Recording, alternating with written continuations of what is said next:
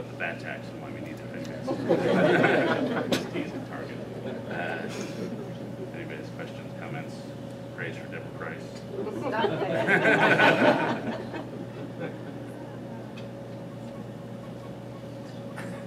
Mr. Brooks, thank you very much.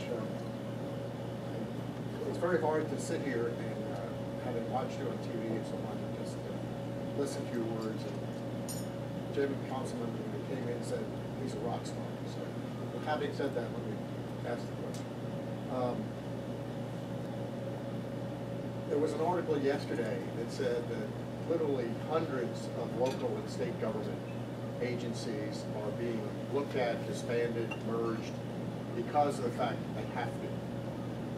We have requirements for budget control in states, and at the same time we've got this out-of-control situation up here in the federal government. How do we get the innovation of states and localities transferred to the federal government? Well, I guess I would say that's tough. I do think decentralizing is the way to go. You know, one of the things I highly recommend is that people follow what the British Conservative Party has done. I think they, you know, I covered British politics when Thatcher was there, and then when John Major was there, and they suffered a series of crushing defeats. And it took them a while to figure out how to present themselves. And they're not only always there, but the core argument that they made, that David Cameron and George Osborne, the Chancellor, made, was that Margaret Thatcher was right for her time. When, in an age when socialism was on the march, we needed that.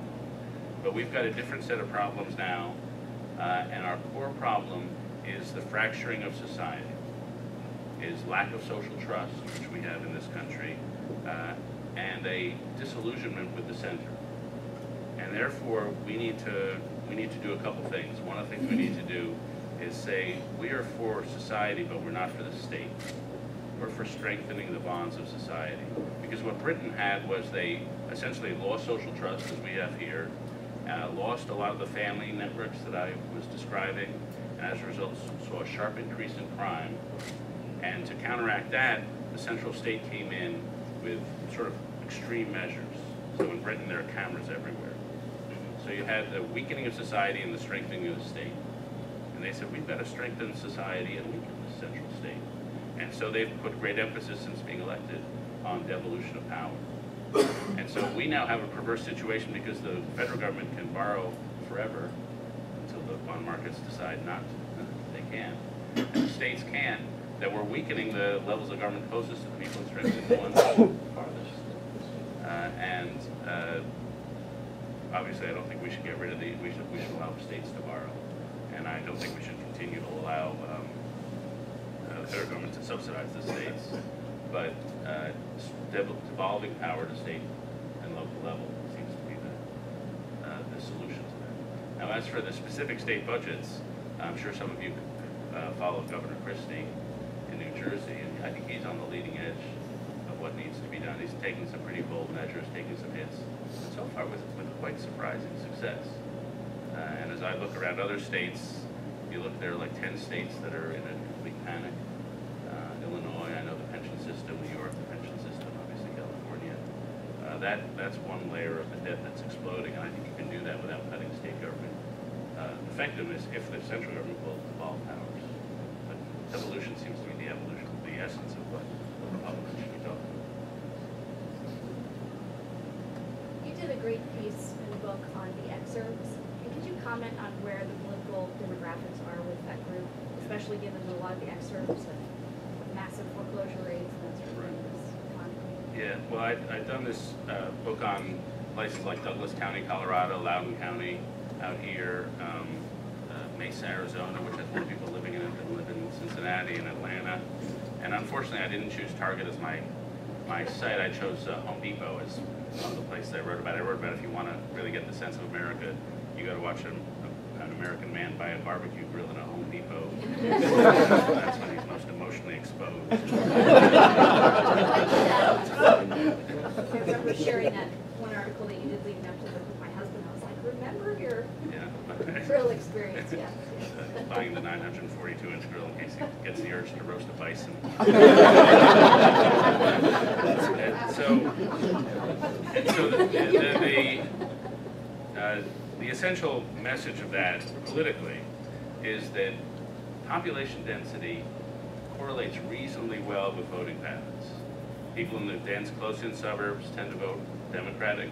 The more further out you go, the more Republican, and that's true in just city after city. But why do people move to those suburbs, to the Loudoun counties, to where there are the big box malls? They move there because they want an orderly place to raise their kids. They want order and security. And they're tremendously, I call these places Mayberries with blackberries.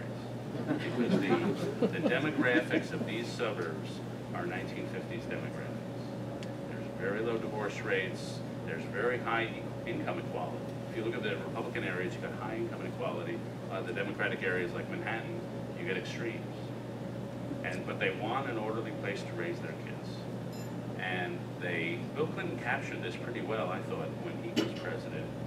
People have a sense, I can control my own family. I'm successful at leading my own life, but there are things coming at me that I can't control, and I need a little help with that. And so he would do little things like the V-chip. Remember, and that was telling those parents, I'm on your side in providing a secure, orderly place. My favorite Bill Clinton micro initiative was no handguns for deadbeat dads. A perfect double carom. But my view is they still want order and security. They will vote for whatever party seems most orderly. And for a while it was the Republicans, because they were managers. After Iraq and Katrina, it seemed like Obama. He seemed like an orderly guy. But order and security is still there. And now, because of what's happened, they've pulled back. And there's great emphasis on the Tea Party, but the movement in this country is not in the Tea Party. It's in the center. It's from independents who were supporting Obama, now sharply opposed. It's the movement, and this, to me, is interesting, the movement on issue after issue. So if you ask people, do you think global warming is real? The numbers say no is up. Do you support gun control? The numbers say no is up. On taxes, role of government, every single issue, there's been a move from independents to the right. Even on issues Barack Obama hasn't touched, they're just moving to the right.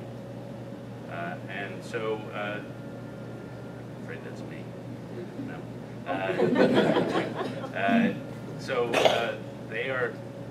They're moving to the right, but that fundamental emphasis on order still has not changed. And that is why, I give a lot of talks, and that is why the fiscal issue is paramount in their minds. And the way I explain the fiscal issue, just very briefly, is we had a change in culture in this country. If you look at consumption patterns through the course of the 20th century, we had consumption about 60% of GDP. Starting in the late 70s, it shoots up to 70%. Personal debt for 80 years is 45% of GDP. It shoots up to 150% of GDP. We just had a change in culture. And acceptance of debt, we've now transferred from private debt to public debt. But they feel that that is a moral issue, because that's what's undermining their order and security. And so they seem like Tea Party types now, but because of the foreclosures, but they're essentially bourgeois, order-oriented people, and they always will. Joanne Emerson, Missouri. Me, your thoughts, or positive thoughts, if you would, on where you think healthcare will be 10 years from now. I'm more, they mentioned epistemological modesty at the top, and I understood where the president was coming from. I like the president a lot personally. I like a lot of people around him. But one thing that he does not suffer from is an excess of modesty. I always say that in 80 years, the word Obama will be the unit of measure for self-confidence. So, he has 80 Obamas, he has 20 Obamas. And part of that self-confidence is good, but the part that's bad is the belief that if they get a bunch of smart people in a room, they can solve problems. And so there's a tendency, and healthcare is an example with the Medicare Advisory Board, to concentrate a lot of power on a bunch of smart people, and then they'll create the rules. And they sincerely have faith that they will be able to pull down costs as a result of that. And I sincerely have faith that they're crazy.